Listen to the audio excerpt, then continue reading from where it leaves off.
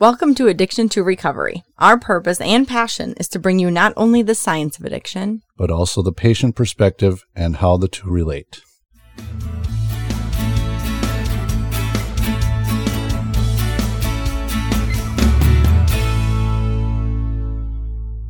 Welcome back to another edition of Addiction to Recovery. Again, I'm Josh Solom and my co-host, Dr. Heather Bell. Eventually I'll stop laughing at this. This is our new goofy introduction. Our new introduction, Brian. So, but yes, this is Addiction to Recovery, and we are picking up on Brian's story, Brian Andrews.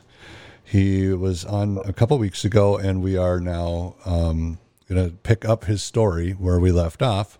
Hi, Brian. How are you? I'm doing great. Glad to be here. Yeah.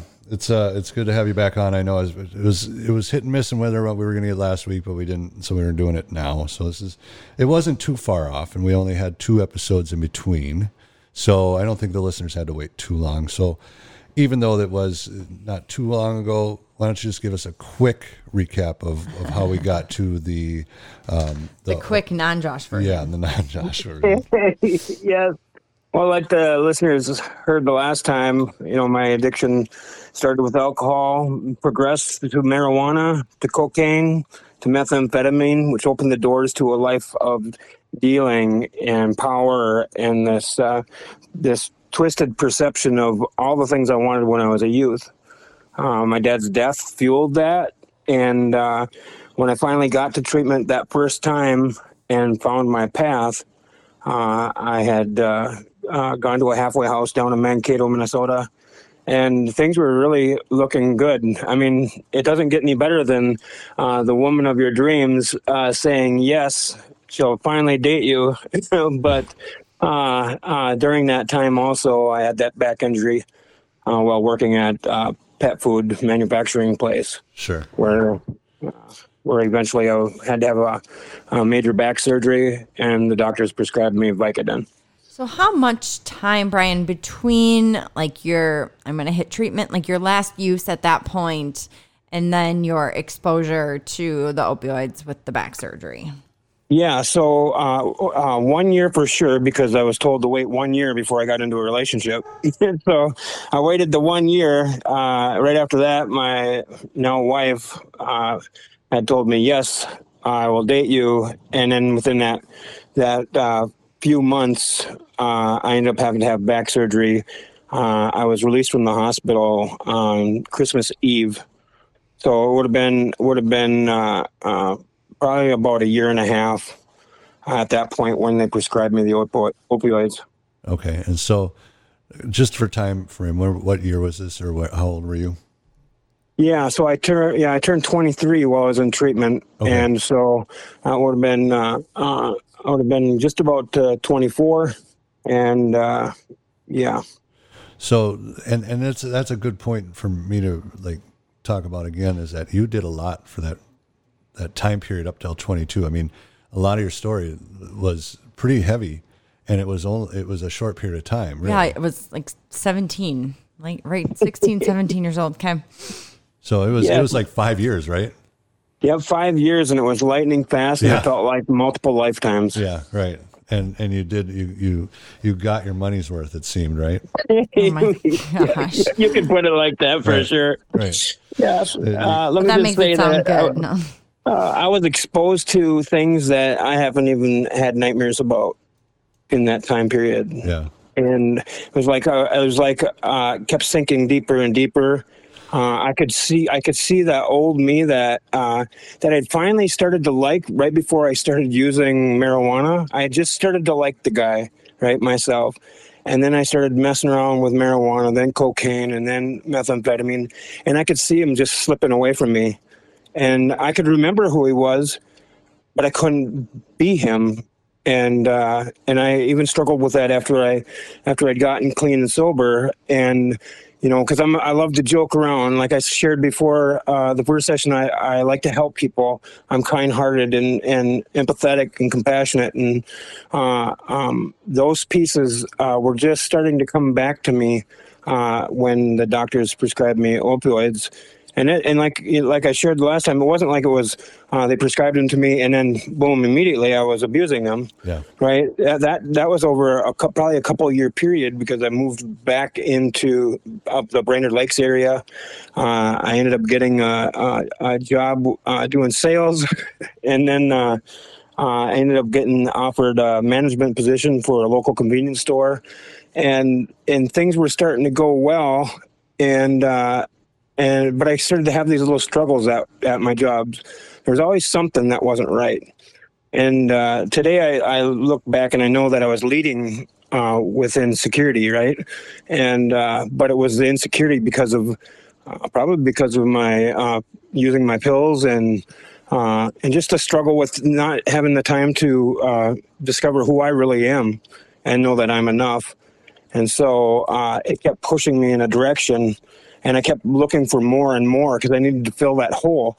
And so I was trying to climb the corporate ladder. I had a sales job. I ended up getting a job offer again with a sales company, and it was like 6 figures, and it still wasn't enough. And that was about the time that I found a new doctor. I call him Dr. Feelgood.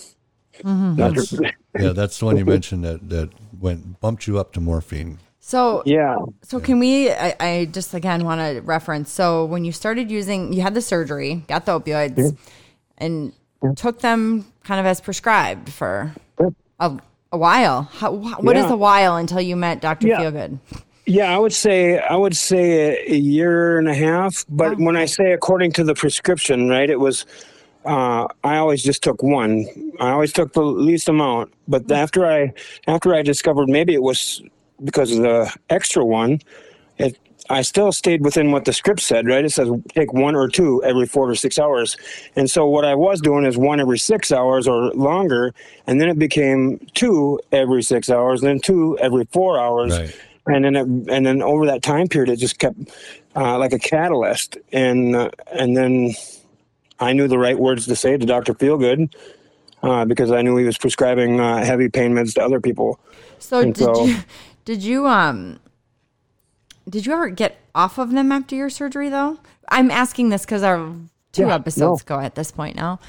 That is what we talked about. It was the transition from I have a surgery or an injury to here's a pain script or a pain med script, and then when should you stop it? And then it becoming chronic pain, which versus some people truly do have chronic pain and do need pain meds, yes. But where's that fine line between we just never stopped them, and now we have chronic pain meds and addiction and all of that? So yeah, I think that's a great question. And when I did quit, it wasn't because I stopped taking them. It was because my life had unraveled, right? And I think it's important that I just share this story because I kept trying to stuff this stuff inside me, the money, the power. It wasn't with the drugs at this point, but it was in the community. I became part of this meth coalition where I became Mr. Meth, and I thought I was the greatest, the poster child for meth prevention. And but I stopped doing all the things I needed to do for my recovery. I stopped going to meetings. I stopped going to church. And then when I had that sales job, it was from dark to dark that I worked. And at this time, my wife was pregnant with our second child. Together, it had been our 4th child. And this was in February of 2016.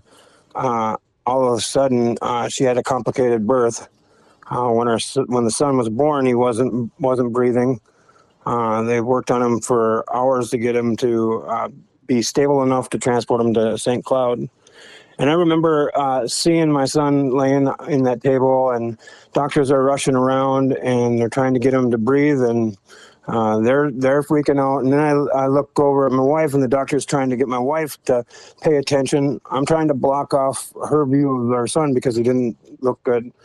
And the doctor says, you need to pay attention to what I'm telling you, or you're not going to make it. And so I have my wife dying on the table.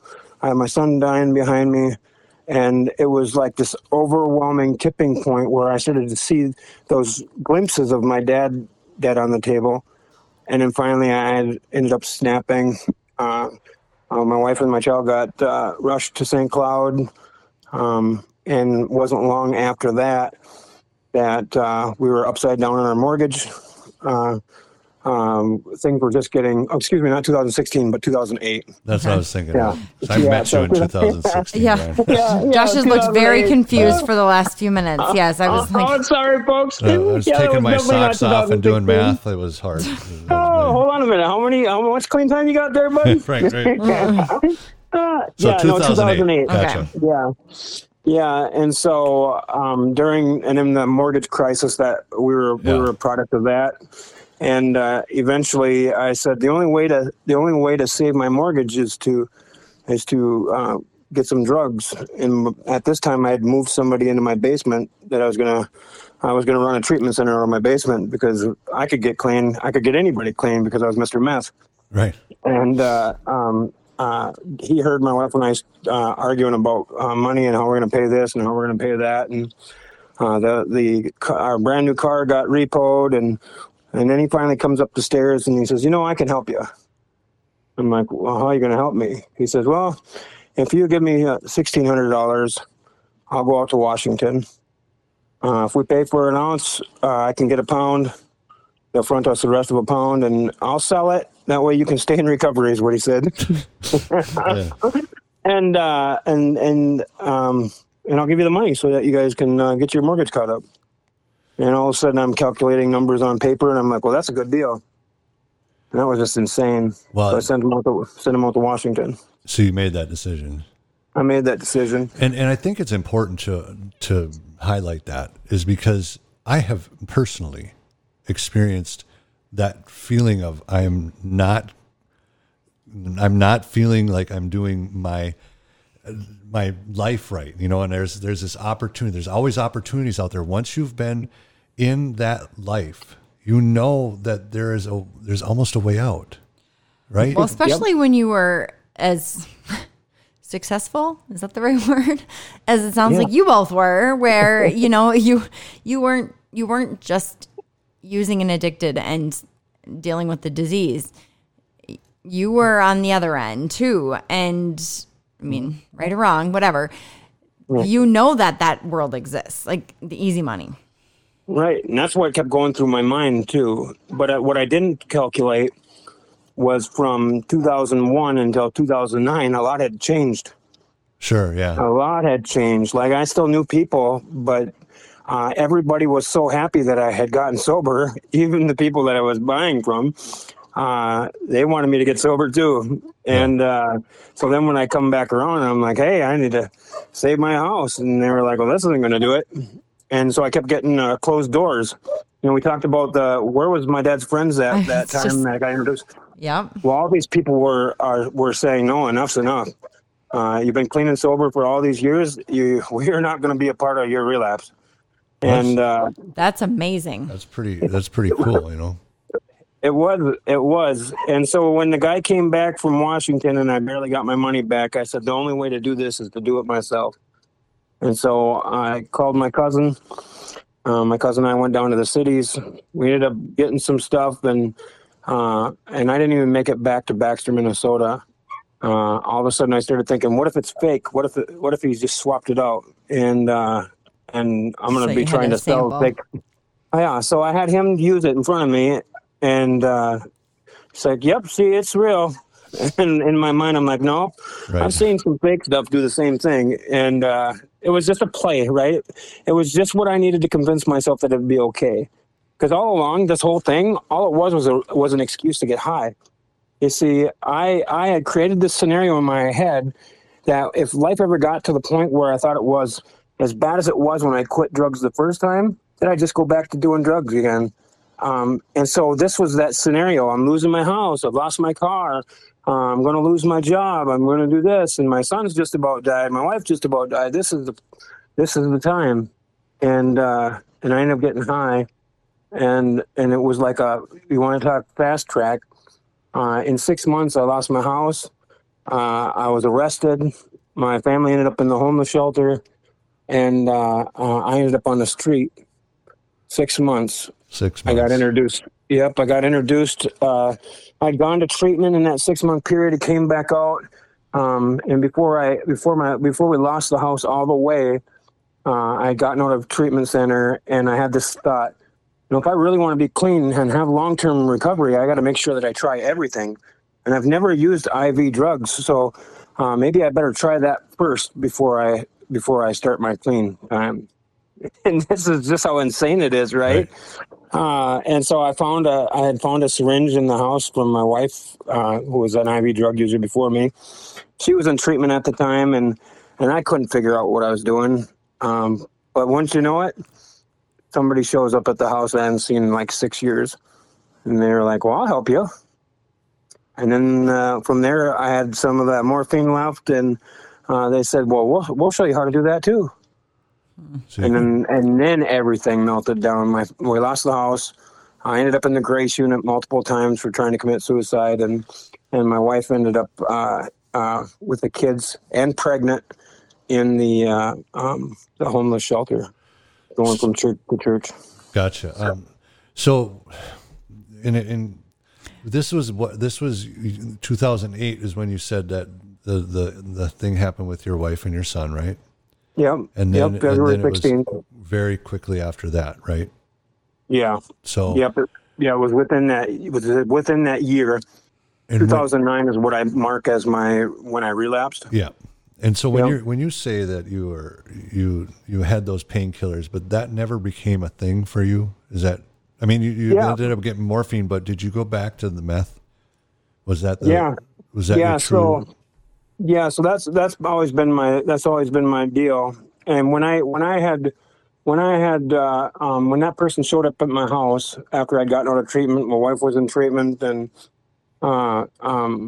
they said they felt like they wanted to get high, and I'm like, well, I felt like I want to get high too. And they said, well, if you got money, I can get some. So she came back with some, showed me how to shoot it up, this meth. And during that end part, I was also selling the morphine, because it was never really my big thing. Yeah. And I'd keep half there was enough of them, so I would keep half the script. So you're saying this Dr. Feelgood was giving you scripts during this whole time? Yep. Okay. Yep. And then once I got introduced to shooting it and I had relapsed on meth, I went back for a refill appointment. He wanted to get a UA from me. Well, I just took the UA because I wasn't even thinking. I came back positive for meth. Then he kicked me off the pain contract, and that was a. Did you just did that not bother you too much, other than the fact that you weren't going to have the pills to sell? I mean, did you go through withdrawal with that? No, because I could buy them. Right? Okay, Instead of selling them, then I was buying them. This is still 2009. Yeah. Yeah, 2009. Right. Yep, 10. They were readily available. Yeah. So in 2010, I was in the middle of trying to get on disability. I'd been diagnosed as schizophrenic along with a bunch of other things, and because of my back injury, so I put that in. My family was in, like I said, in the homeless shelter during that time, and I was walking back and forth on Washington Street in Brainerd, and looking at the bridge and thinking, jumping off the bridge. And every car that went by, I thought I could just jump in front of the car, because I couldn't figure out how to support my family. And I thought the only way to support them is a death benefit. And so I kept ending up back in the Grace unit. I tried to get a therapist, and the therapist said, all you need to do is think positive thoughts. And I was like, I'm not there, man. Right. I'm not there. Yeah. That's easier said than done. And, how long did that go on, that whole, because I know I've been there too, but that whole idea of looking at that bridge and just realizing that could be the answer, or jumping out in front of the car. How long did you have to go through that? It never went away until I got clean. See, there was little breaks, right? And so eventually I got allowed to go in. I was permitted to go into the New Pathways program. It's this homeless shelter from church to church. But I remember going in there, and before everybody would go and eat, I'd go into the bathroom and sit in the stall, and I was shooting up in the bathroom of the churches. And I still remember just tears flowing down my face, because I was just like, I'm stuck between a rock and a hard place. Yeah. And eventually I got approved for my disability. We ended up getting a place to live. the birth of my next son, which is Kale, which would have been 2011, 3/14/11, and he also ended up in the NIC unit, and I got prescribed Suboxone during that time, and so I started to get clean time, and then I would relapse, and clean time, and I relapse. We ended up getting stable housing. And I say from 2009 to 2014, I discovered a whole lot of new lows. When I'm sharing my story to groups, I talk about I had all these little thresholds that I put over my life. As long as I'm not that bad, right? Right. And so, real quick story about the how cunning, baffling, and powerful this disease is. I had had a sober period, and I was reading books. We love to read, and so I'm reading these detective novels, and this one undercover detective works as a New York police officer, and after they're working all day, they would go out for dinner, and during dinner they would pour this glass of, and I don't even know what it is, but I remembered it then. At the time, I lived down the street from a liquor store and a gas station, and if I wanted to get a can of pop, it was 50 cents at the pop machine at the liquor store, or $1 plus tax at the gas station. And so I'd always go over there and put quarters in, and or $1. Well, one day my dollar wouldn't accept my dollar, and I could go back to Holiday and get changed and then come back. Or this guy's sitting literally like 3 feet away from me through the glass door. And so I crack open the door and I ask him, "Can I get some change for this dollar?" The machine won't take it. He's like, "Yeah, no problem." And so I just kind of stuck the dollar through the door and kind of stayed outside. And he's like, "I ain't coming to you." And I'm like, I knew it was a trap, right? And so I go in. He gives me the change, and I look around. I see all the shiny bottles, and all of a sudden, I get this thought: I wonder if they have any of that stuff from the book. And so I just asked him. I said, "You guys carry this stuff?" I said, I'm reading the novel, and they're talking about it in there, and this premium stuff. And he's like, "I don't know. Why don't we go take a look?" Oh, jeez. So we walked down the mile-long aisle with all the shiny bottles and the lights glimmering, and we get down there, and there's one bottle left. And I knew it was the last bottle in the whole world. Yep. Either get it now or don't get it ever. It's a sign. Yeah, so I took one, and I thought, if I'm coming home with a bottle, I better get one for my wife, too. And at this point, how was she doing? She was sober, too. We were both sober. Okay. And I came back with this 2 things of alcohol, and my kids nailed me before I even got to the house. They were yelling and screaming, Dad's got alcohol, Dad's got alcohol. And so I come in, and I put the bottle on the table, and I grab a cup and some ice like they do in the book, and everybody's telling me, "Stop, don't do it, don't do it." And I twist the top and pour it down and shoot it back, and before I could stop myself. And after the second glass, all of a sudden I had this idea. You know what? I'm pretty sure I know where there's a drug dealer. I drive by this house all the time, and I see what looks like drug activity. You know what? I'm just going to get in the vehicle and drive over there and see.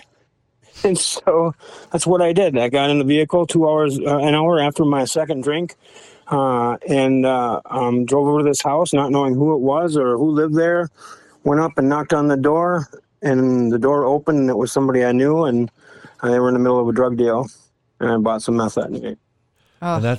And I've heard that a lot from a lot of people. I've experienced stuff like that, and I just want to, reiterate that these things are real. People probably are probably thinking, well, this can't be real. Like the whole idea of, I need to try everything before I get clean.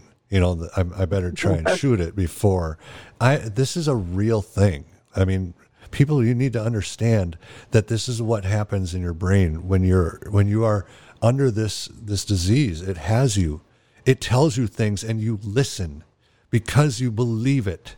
And it's so crazy what it does to you. And it's almost like you're watching a slow motion train going into another train, and you can't stop it. And it's so infuriating because it's your own life. And you just are I can't stop it. It's like I've always said, I come up with on a bag of meth. when I'm on probation. And I know for a fact that if I take that, I'm going to end up in handcuffs at some point. And I can't stop myself, you know, and it's not a moral failing. This is stuff that has developed over time, and it's messed with your head, and you are not able to make that clear choice anymore. And so I wanted to just say that so people understand that this is, you know, it may sound totally crazy, but it is not. And it is totally true. Well, and people are going to say, well, okay, you just drank 2 glasses of alcohol. You shouldn't have been driving. And, you know, okay, yeah. They don't understand what that alcohol does to a brain that has a substance use disorder, recovery or not. And then to then say, well, you just drank 2 glasses of alcohol. How does that turn into starting to use meth? Again, it's all related. It's all related. Like, it's connected. Once you push the domino over, it hits the next one, hits the next one. I was already primed to relapse. It was just the right scenario needed to happen, and it would happen. And that day I had not planned on relapsing that day, not in any stretch of the imagination. Like literally just grab and pop. I hadn't even had a thought of drinking or a thought of wanting to use. And by the end of the night, I had bought enough for all of us for my wife and I both to relapse and stay high. So did she too then that day? Yep. Yeah. Yep. When I came back with some meth, she said, where are you going? What are you doing getting in the car now? I said, well, if I relapse on alcohol, I might as well relapse on meth. Right. And that's the mentality. You know, I've already done this. I might as well go all the way. Yep. I'm already considered myself relapsed. Yeah. And so came back and she's like, if you're going to get more, once we relapsed, she's like, if you get any more of that, you better pick up some syringes too. I'm like, I ain't never bought them before, so where am I going to get them? Well, the grocery store will sell them to you. So we got to just make 2 stops this time. Right. You know, and it's at the time I'm on probation, because of my mental health, they weren't pushing me to be at all the appointments. I was using it as an excuse or a free pass. And once my addiction really started going full speed, I said, well, you know what? When it's time for me to stop, they'll come and stop me. Right. You see, like you said, once I start, I can't stop. And the only way to stop is to be stopped. And that's the handcuffs and the law enforcement. If I get that, if I'm lucky enough to get that. Right. And you're like, you figure it's their job to catch me now. You know, it's not my job to stop. It's their job to catch me and make me stop. And so it's almost like a game. Okay, you know? Let me then be the devil's advocate for the whole decriminalization then. Do you think you have to be arrested to stop? Well, no, not necessarily arrested. I mean, I think, you know, like it's the pain of using versus the pain of pain of getting sober and the pain of using. They work against each other. As soon as the pain of staying high is greater than the pain of getting sober, that's when you're going to get sober. So that's my recovery story right there. There's negative consequences that come with the use. And it doesn't matter if it's legal consequences or you lose physical things. Everybody has their consequences are different. Now, I don't think it takes a prison sentence to get somebody to change. You know, the pain of getting high can be really extensive when you're talking about I don't have any money. I mean, part of mine, Brian, was my veins collapsed. I could not any longer get, you know, high like I wanted to. And then it's almost like that weird twisted mentality of just like you just said before of, well, I might as well try everything before I'm done. And then your veins collapse and you're like, well, fine, then I won't use again. And I'm showing you almost like that. Well, and then it was what we did is we started doing it in the jugular, right? Yeah. Right. We started going in the neck. And that's where I didn't get to that point. Because your car accident. Well, and I probably would have if it wasn't for my car accident. But, you know, it was scary for me. But shooting up was scary at one point. You know what I mean? You finally you keep hitting that new, like you said, there's those new lows that you hit, and you figure you're never going to get there, but you end up there. You know, and what we once thought was a nightmare, it becomes reality. Right. Yep. And it's a new normal then. Yep, exactly. It's The like level that. of normal has shifted big time. That whole idea of you having to go to the grocery store to get needles. I was there. I did that, and I thought, well, who does that? How does anybody do Right. that? Okay. And I then, know that. and then once I too. did that, then it was like no big deal, But for the longest time, I was so freaked out to even talk about that. Oh, I was against it.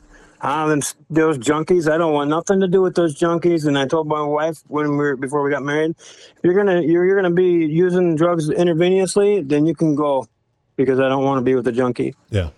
So then this is what, 2014ish, 13, 12, somewhere around there? I would say 2012. Okay. Yep, 2012 to 2014 is when things started to get shook up a little bit. So now you're shooting what? What are you using? Yeah. So it was always opioids, but it wasn't okay to just do opioids alone, and it wasn't okay to just do meth alone.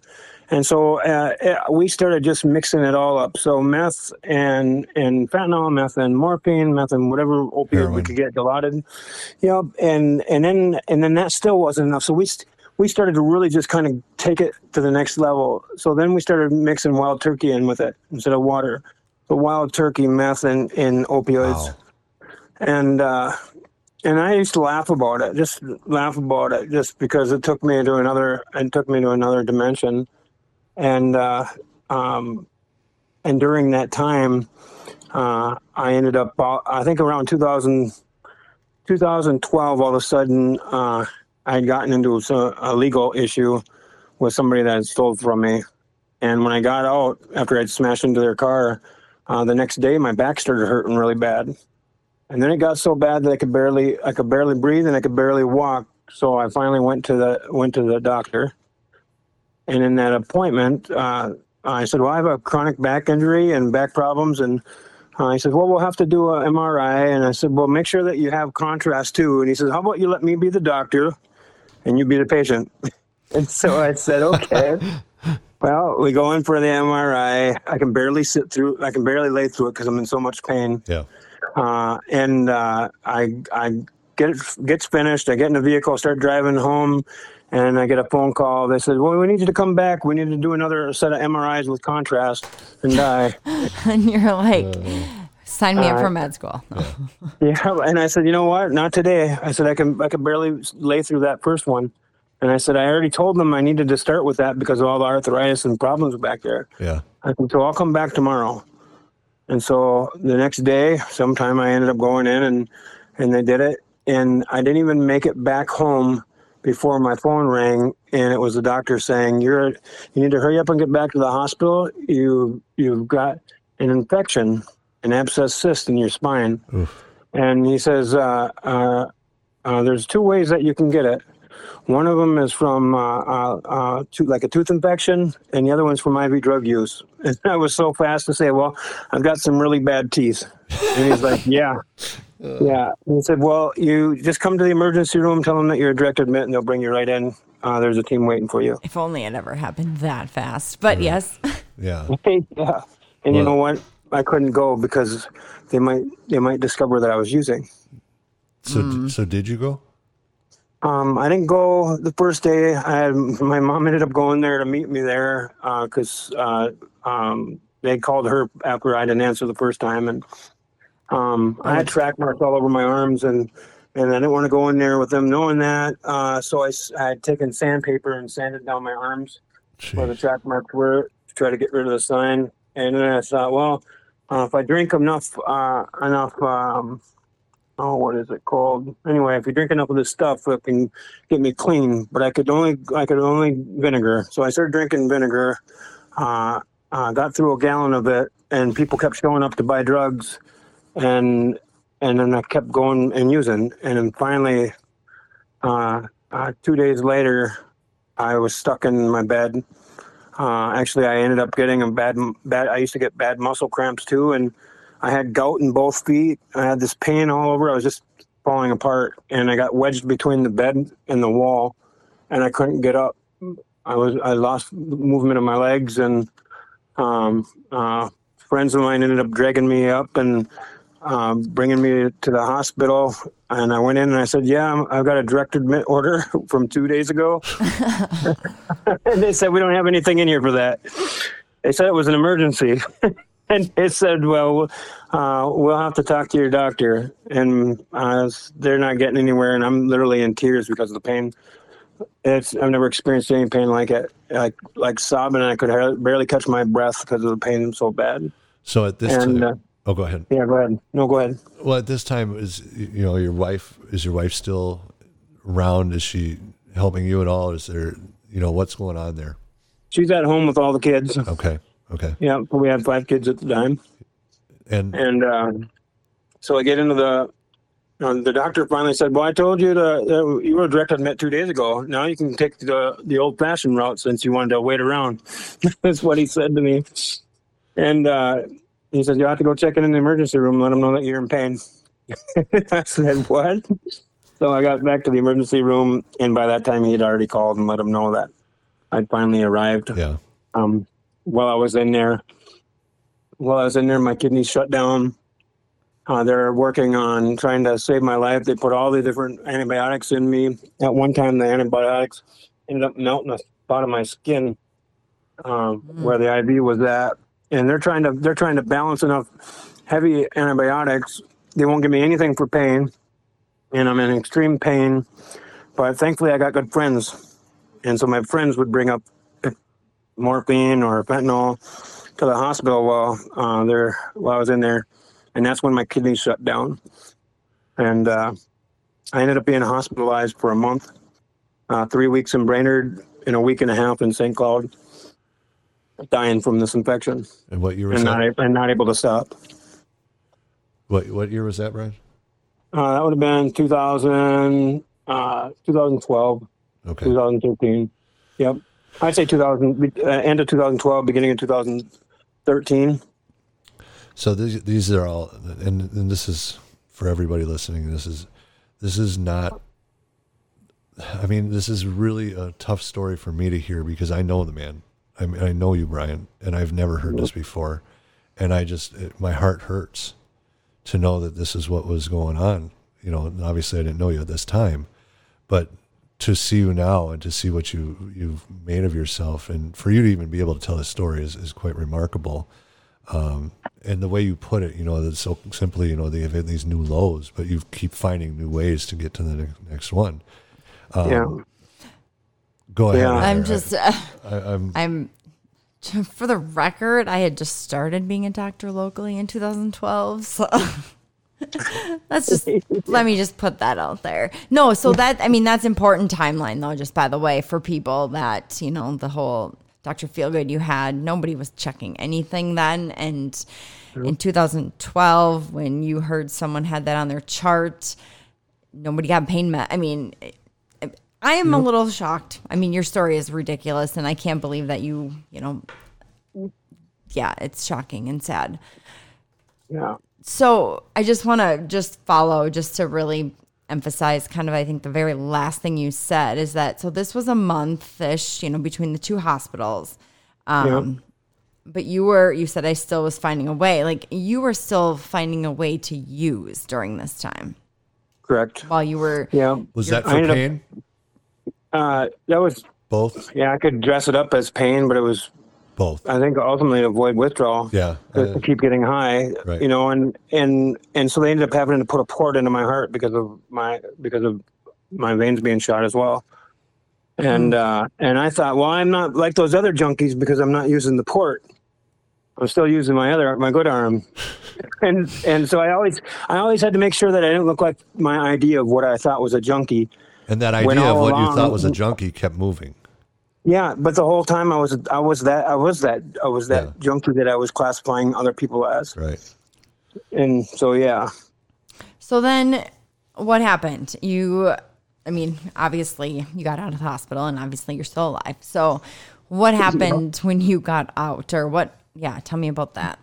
Yep. So the infection, once they finally figured out what the bacteria was, and just so everybody knows, the bacteria was from the colon. And it was from using in the bathroom, IV drug use in the bathroom. And when you hit the toilet, it sprays all that bacteria all over the place. And that was one of my main places to use was in the bathroom.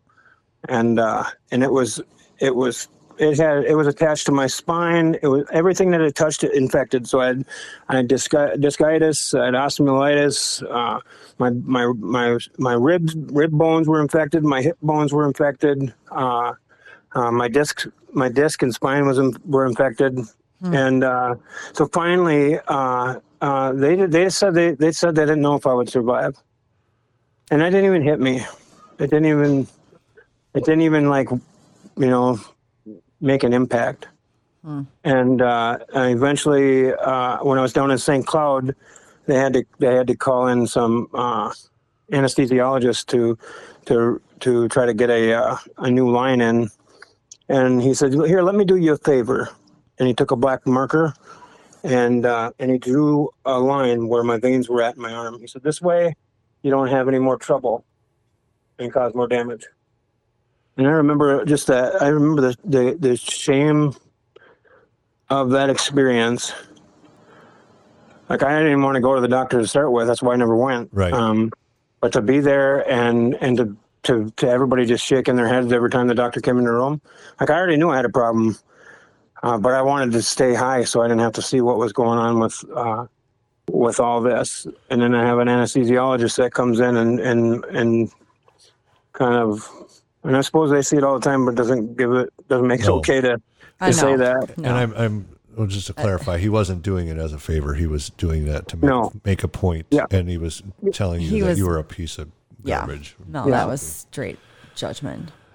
That was not okay. No. Yeah. And when we've gone through all of this and now you get to this point, you obviously survive. Like I said, what happens after, when you're now, because you said this is 2012 and I think you said it goes on until 2014.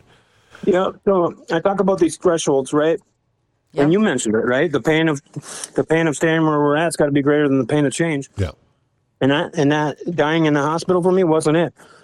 And within the next year, my wife had said, "Hey, Brian, can you come in and help me shoot up?" And I was like, "Yeah, I'll be in there in a minute." And an hour later or so, I came into the bedroom and there's probably, 9 or 10 loaded syringes on her lap. And so I just grabbed one.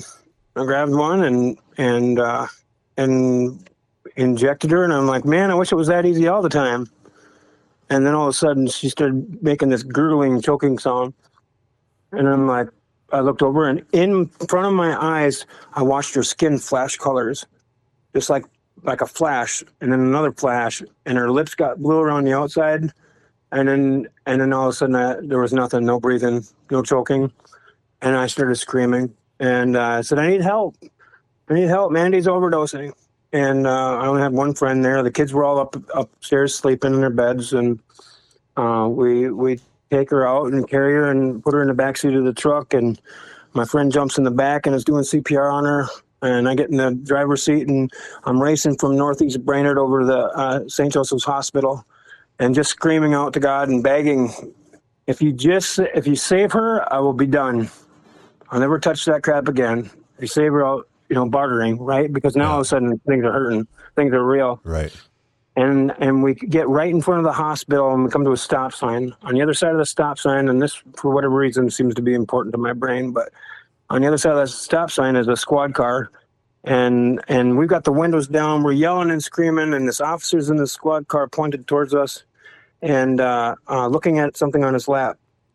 He never once looked up, and I know how loud we were screaming. He might have been sleeping or something, but at that point in time, I'm still screaming. All of a sudden, Mandy sucks in a big breath of air in the back seat, and literally, I was just like tears pouring down my face. It was probably one of the most painful moments of my life. And I'm like, "We're at the hospital. You overdosed. I want to bring you to the hospital to get evaluated." And she's like, "No, I'm fine. And I'm like, "Are you sure?" And she's like, "Yeah." So we go back to the house, and I'm trying to call people to ask about, what do you do if there's an overdose? And I figured, you know what, the opiates slow you down too much. So if we just put an extra meth into her, that'll speed her up. And so we started having her do a bunch of meth, and then all of a sudden I had this idea. Maybe if I do a little less than her, it won't be that bad. And so sure enough, I bartered with God 1 minute, and within 10 minutes, I'm using the same exact thing that almost killed my wife. Yeah. That's, I just don't even know how to express the way I feel, because I've seen it happen so many times. And I never went down the injecting of the opiates. And so I didn't have that. I guess there was always a risk for overdose, but I never really had that thought that I might die, or that I was with somebody that might die. But I think it's just a testament to say that you just become aware of it, and it doesn't affect you, to the point where you feel like you need to stop. And then to have something like that happen, and that bartering, get me out of this, and I won't. But yet you have that short-term memory loss. Yeah, but 911 God. Yeah, right. That vending machine God, as Mr. Anderson used to say. You just want what you want. You want it now, and so then that's not the bottom. That's not the end. So and so I lived by this thing, Josh and Heather, that I used to measure how bad I was. Right, being hospitalized for a month wasn't bad enough, but my wife overdosed, but she survived. As long as there's groceries in the cupboard, I'm not doing that bad. As long as the bills are paid, I'm not doing that bad. As long as the kids are going to school, they got clothes to wear, I'm not doing that bad. And the last threshold I had that I used to measure myself to always know that I was doing better than other people, specifically the junkies, is as long as I have custody of my kids, I'm not doing that bad. My life was chaos. There was trauma happening by the moment with my kids, with us, with the people around us in our sphere. My house was destroyed. There was punch holes in all the walls and broken dishes, broken plates. The kids' rooms were so jacked up. Bathrooms were barely usable. And but I'm not doing that bad, right? Because I still have custody of my kids, and there's food, and the bills are paid because somebody else is paying them. Right. Yeah. But the fighting and the chaos of that, that chemical romance, and in March of 2014, one night it got to be too much, and I said I just got to leave because I'm causing pain in my kids. Our kids are seeing me act like a psychotic person, and it's bringing out the worst in you too. And I remember trying to leave, and everybody's crying. My kids are crying. My wife's crying, and I get out the door, and as I'm walking down the street to the neighbor's house, I'm just crying out to God, saying, I just need to be done. I want to just die. And if I can't die, if you're not ready to let me die, then I need an intervention in a huge way. And I went to the neighbor's house, and I remember just like deep crying, right? Like hurting and feeling it too. And I ended up passing out. And when I woke up the next morning, I seen the time, and I was like, the first thing I thought is, oh my goodness, like I have one son that has special needs, that needs extra help getting dressed in the mornings, and that was kind of one of the things that I did. One of the things, I'm like, oh my goodness, I wonder if Mandy got up. Probably not. So what are the kids doing? We have a 2-year-old at home, wandering around by himself. And so I started walking back to our house, and as I approached my house, I seen my son Kale. He's 2 years old. He's standing in the window, and as I got closer and closer, because I had to walk by the window to go to the door, and he didn't even see me. When you think about your kids right now, if you start walking by the window and they're standing there looking at it, they're going to look at you and follow you, right? They're going to track with you or bang on the window, who knows, right? But my son looked right through me. Kind of like what it reminds me of is when there's commercials on TV or other countries where where their kids are hurting or needing something. That's what I seen when I look back in that memory of my life. I seen my son just glazed over, and I went in the house and went and took care of myself like I was good at doing. Right. Yeah. Came back out and got my son changed and dressed and looking around at the destruction. Furniture's flipped over, clothes piles all over the place, broken light fixtures, and like I said, doors with punch holes, cabinets with punch holes, broken blinds, taped up windows, and then there was a knock at the door. And I looked through the blinds by the window I was standing, and I seen 2 Brainerd squad cars. And I remember, even all these years later, I can still feel my heart accelerate when I think about this day. And I grabbed my son, I picked him up, put my hand over his mouth, and I went into our bedroom and laid down. And maybe if we're really quiet, they'll just leave. Well, my son thought we were playing because he didn't get a lot of attention from me. So he's giggling and wiggling, and I'm just like, shh, shh. And the officers, they knocked on the doors and the windows. And the doors and the windows, and then finally on the 3rd time around, they stopped at my window and said, "We can hear a child in there. We're here to do a child welfare check. You can open the door. We're going to open the door." And if there's one thing I know, child welfare check, they're coming in. Yeah, they're coming in. They're coming in. And so eventually I woke my wife up because I had this attitude that I would never open the door for a police officer. Yeah. So I woke my wife up. She went and opened the door for them. They came in, and one officer held us in the living room, and the other officer went back to the bedroom. Heard him digging around for a few seconds, and he came back around the corner and they're just shaking his head. And he's like, "You need to call probation, call the task force, call social services, child protection.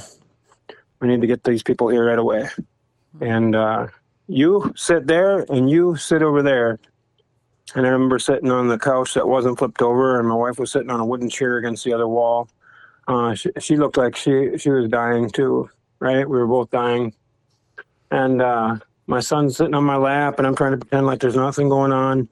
And as the house started to fill up with the probation officer, who I hadn't seen in months, shaking his head as he looks at me like disappointed. Yeah. I've seen task force agents coming in, and then the child protection worker came in with a camera, and everybody's just shaking their head, and I hear, "Can you believe this? Can you even believe this?" And everybody looking around and taking pictures of everything, and taking pictures of us. And eventually the social worker came back down the stairs, and she said, "Okay, Brian, Kale needs to come with us." And I'm like, "Well, what for?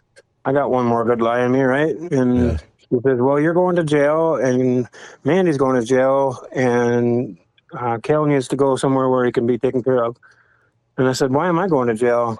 I said, "I don't even live here." I tried to say I live down at the neighbor's house, right? And she said, "Here's the deal, Brian." He said, "You can help your son remember this day one of 2 ways. The first way is you can try to make it fun and like it's going to be okay for him to go with us. And the second way is we'll pull him out of your arms." And I just had this flash through my mind, and I'm just like, she's totally right. And the pain of staying where I was at finally became greater than the pain of change. And as I was handing my son over, I couldn't even hand him to the social worker. I had to hand him to my probation officer because it made it a little bit easier for me. Yeah. Right. And as I'm handing him off, he's kicking and screaming and calling for me. And I still today, I'm like, "Why are you crying for me?" Because I haven't been a dad. I haven't done anything for you. All the people that wanted to watch cartoons play outside, and I kept yelling, "Leave me alone. I'll be out when I'm out. If you knock on that door again, you're going to have a problem." Yeah. And now you're crying for me. And I remember I couldn't wait to get put in handcuffs. And if I could have taken a physical beating, I would have welcomed it. Would have welcomed it. For the first time in my life, I went to jail, and I was okay being there. And I always have a 911 prayer that I've used my entire career. Right? God, please get me out of there. But this time it was different. God, please keep my kids safer than they were when they were with me. That's all I'm asking. It's a huge turning point. Yep, and that was the beginning of the end Well, that day. I have one question about that moment when they came in and they're shaking their heads and and I think that you had said that you were rationalizing that everything was okay. When you look back at that and you see how bad it was, in the back of your mind, do you think you knew how bad it was? You were just ignoring it? Or Absolutely. So you weren't that truly surprised when they came in and they were just like, oh my God, this is... We knew it was coming. It was embarrassing for me too, right? Yeah. And it didn't matter how many drugs, because for me, what I believe is that being a spiritual person, I believe that in that moment, God removed every drug that I had available in my body so that I could remember it clear as a day. I remember the smell.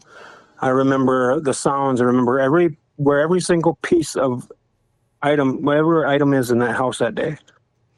So how many kids were there at that moment in that house? And we don't need to go down this route. I'm just curious as to, your youngest doesn't have actual memories of that moment. Thank goodness, as a 2-year-old. I mean, maybe parts of it, there's behaviors or whatever, but what about the other kids? Yep. So our oldest child at the time left because she had her biological dad, so she could escape. Okay. And I remember her leaving and crying and telling her brothers and sisters, I'm sorry.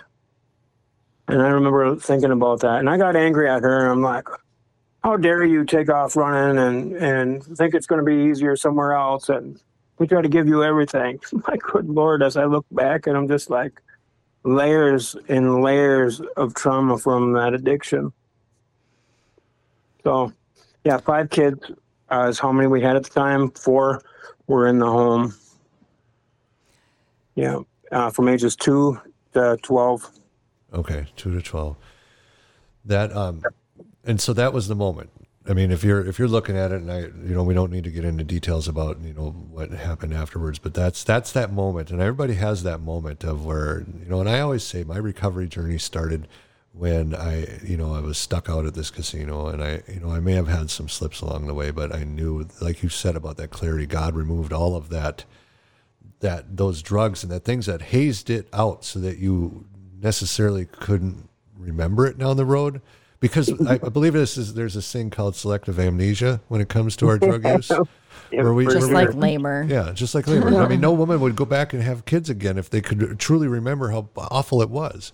Nobody that went through the drug addiction would truly go back to where, it was when it was so awful unless they forgot about it, Right. And so I think what you're describing is that moment of clarity where you still can smell those things. You can still remember how bad it really was. And it was the first time that something hurt enough to pierce through the hardest parts of me that day. Yeah.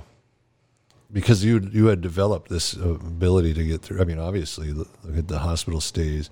The idea that you were able to continue to use, and I've had those situations too, where people are saying, "How could you use after, you almost got killed by this gang?"